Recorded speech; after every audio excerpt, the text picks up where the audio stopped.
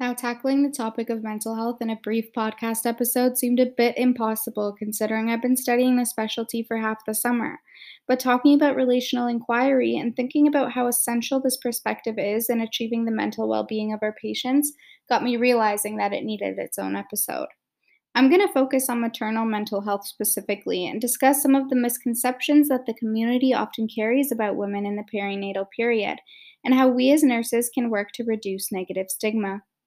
I think within society, mothers are recognized for their important role, and it is understood by members within the community that these women greatly influence their children and, in the long run, society.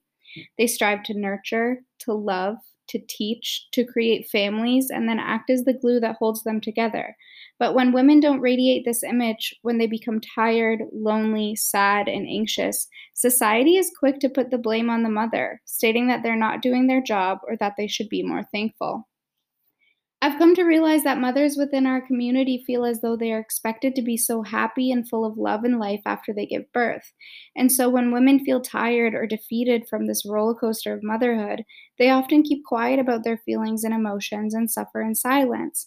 And if we can't establish that human connection that we were talking about in the last episode, these moms aren't going to feel as though they can confide in us either. It is our job as nurses to reassure mothers that this is not their fault and that their feelings and situation does not make them a bad mother. Throughout the term, we discussed caring for mothers experiencing all different types of situations, like moms going through the baby blues, postpartum depression, postpartum psychosis, pregnancy and infant loss, those battling trauma, eating disorders, addictions, mothers of children with neonatal abstinence syndrome, and more. Making the decision to put on those scrubs and work towards bettering our patients means leaving behind all judgment, bias, and opinions that we have about other people. Mothers need to be taught about the mental health of them and their infant. They need to know that it's okay to not always feel happy and full of love.